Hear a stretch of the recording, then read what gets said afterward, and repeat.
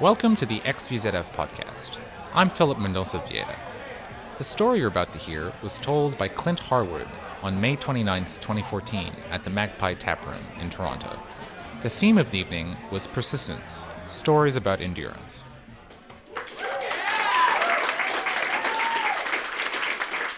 Thank you kindly.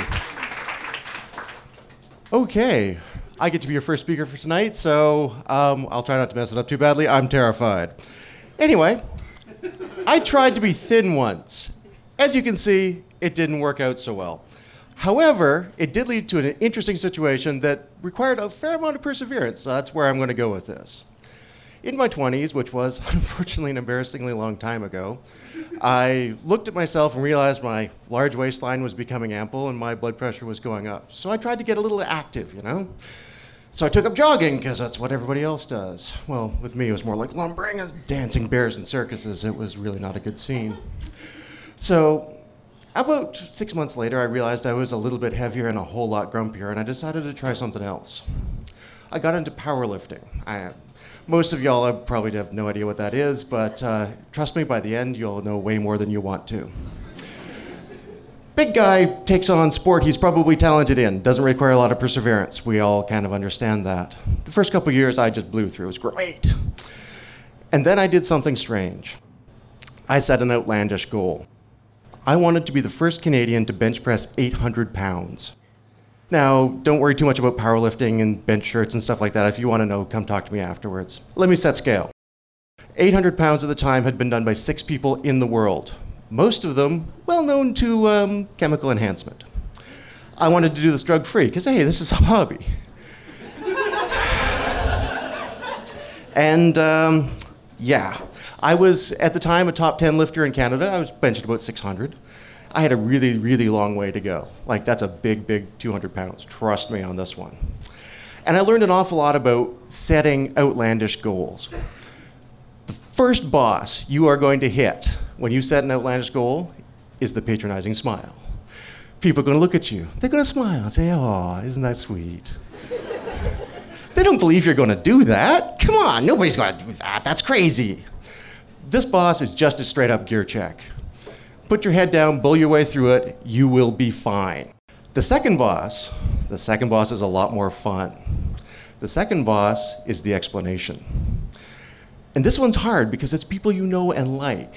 People you know and like are going to sit down and give you the most spectacular collection of worst-case scenarios that you have ever heard. I mean, I had lifters telling me, people I knew and I'd trained with for years, saying, "Your bones are going to shatter." According to one of my family members, I was going to die of a cancerous heart attack while simultaneously destroying my career and marriage by pursuing this goal. Now, obviously, this is something that's crazy. It's got a little bit outlandish. I'm okay with that. You have to do something to actually challenge, am I doing something that's really going to end up hurting myself and the people I care about? So I had a little fail-safe in there. Honestly, that's my wife and sisters and 2 other close friends. If they thought I was doing something crazy, I would actually rein in. But the rest of the world, I just went with humor. The explanation, how do you deal with that? I told them that I wanted to be patient zero in a weightlifting epidemic that depopulates North America. Just like Arnold in the early 80s, it was going to be nothing but graveyards and pumping iron. Now, I don't want to belittle the health effects. Cute little story. I had a torn tricep when I was working in DC doing an HR system implementation. Now, in August in DC, you don't wear long sleeve shirts, at least I don't, because, I overheat pretty easily. And if you've ever torn a muscle, I'm hoping nobody else in this room has, it's exactly what it sounds like. You've ripped a part of your body on the inside, and it bleeds. So my right arm, all of it, from shoulder to fingertips, was the worst bruise you have ever seen. You can imagine what knocking your knee into a coffee table is like. The word necrotic came out more than once. It was the most horrible deep blue, purple green. So I'm wearing a raincoat in the office in beautiful and sunny Herndon, Virginia, and my boss comes over to me with his best, "I'm about to talk to one of those tech weirdos." He says, "Clint, you're wearing a raincoat. It's a beautiful sunny day, and we're inside." And I explain what's happened, and I spent the night in the hospital, and you really don't want to see this. Apparently, he was an ex-Marine. So not only did he want to see this, he was going to sell tickets.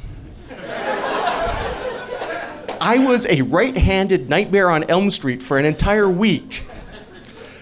The funny part of it, though, isn't the funny part. The funny part is it set me back 7 months. I went from benching 635 to benching 0. How do you get through that? Make tomorrow better than today. It takes a lot to actually humbly look at yourself and say, you know what? I'm going to put 50 pounds on that bar, and I'm going to lift it like it's 600. It was messy, but I managed. The third boss. The third boss is the hardest because it's not actually a person. It's one of those nasty boss fights where you have to fight yourself and all your friends. It's fighting the outlier. You have become somebody that is no longer part of a normative group. You are no longer part of that central tendency. Let me put this into perspective. I used to think that becoming an excellent lifter would make me welcome in gyms. You'd think, I mean, you become a great pool player, pool rooms want you to show up. You become a great dart player, dart places want you to show up. You become a great weightlifter, and let me tell you, they want you to get out the door. I have gotten out of a Good Life contract 6 months into it, and I did not pay for the second 6 months. They were that happy to see me go. And I had to wonder why, because we were great corporate citizens. I mean, as you can probably tell, pretty laid back guy. We're not screaming, we're not yelling. And it wasn't even that we showed up a lot and pushed their equipment to the max. That wasn't the challenge. The challenge was, most people who walk into a gym are like me right at the very beginning. I wanted to lose a little bit of weight. I wanted to get a little healthy. Well, when those are your goals and you walk into a gym and you see 12 guys in the back, eyes bloodshot, faces bright red under tonnages that you just can't even imagine. Well, what are you going to do? You're going to turn around and walk right out. You don't belong there. That's not your gym. That's where those weirdos are.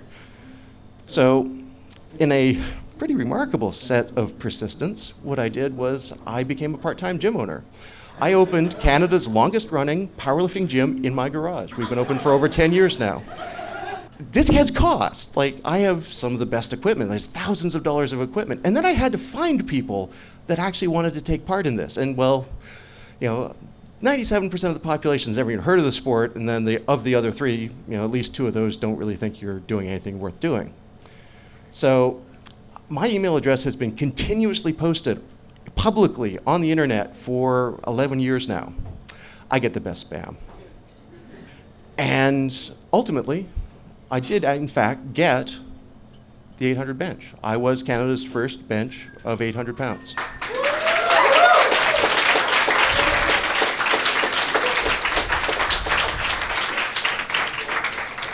I'm currently ranked second in the world, and I'm trying for the all-time heaviest bench press by a drug-free person. And I have to...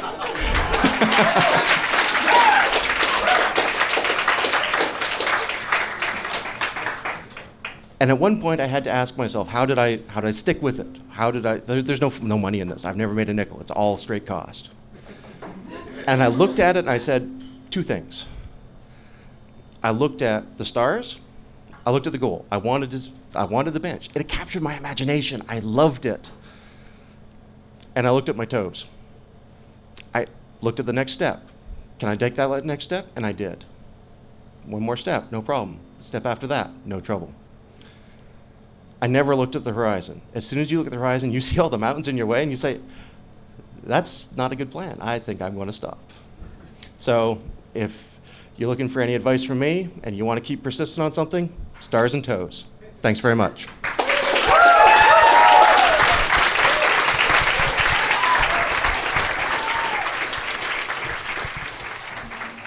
That was Clint Hardwood. Clint has a degree in astrophysics and has had a more checkered career than most. He currently manages an application delivery team for a major Canadian retailer. Talk audio was recorded by Tavi Burns. Podcast production was handled by Chris Melito. Laura Satula was greeting at the door. XVZF is a project by David Wolliver and Philip Mendonça-Vieira. XVZF is a regularly occurring night for Toronto tech workers to come together and share true personal stories. Find out more at xvzf.io.